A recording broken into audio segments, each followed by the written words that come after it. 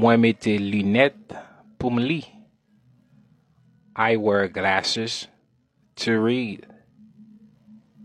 Mwen pale anglais avec facilité. I speak English fluently. Mwen travay nan yon bank.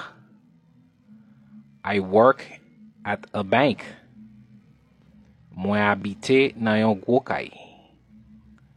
I live in a big house. Mwen al nan gym apre travay. I go to the gym after work.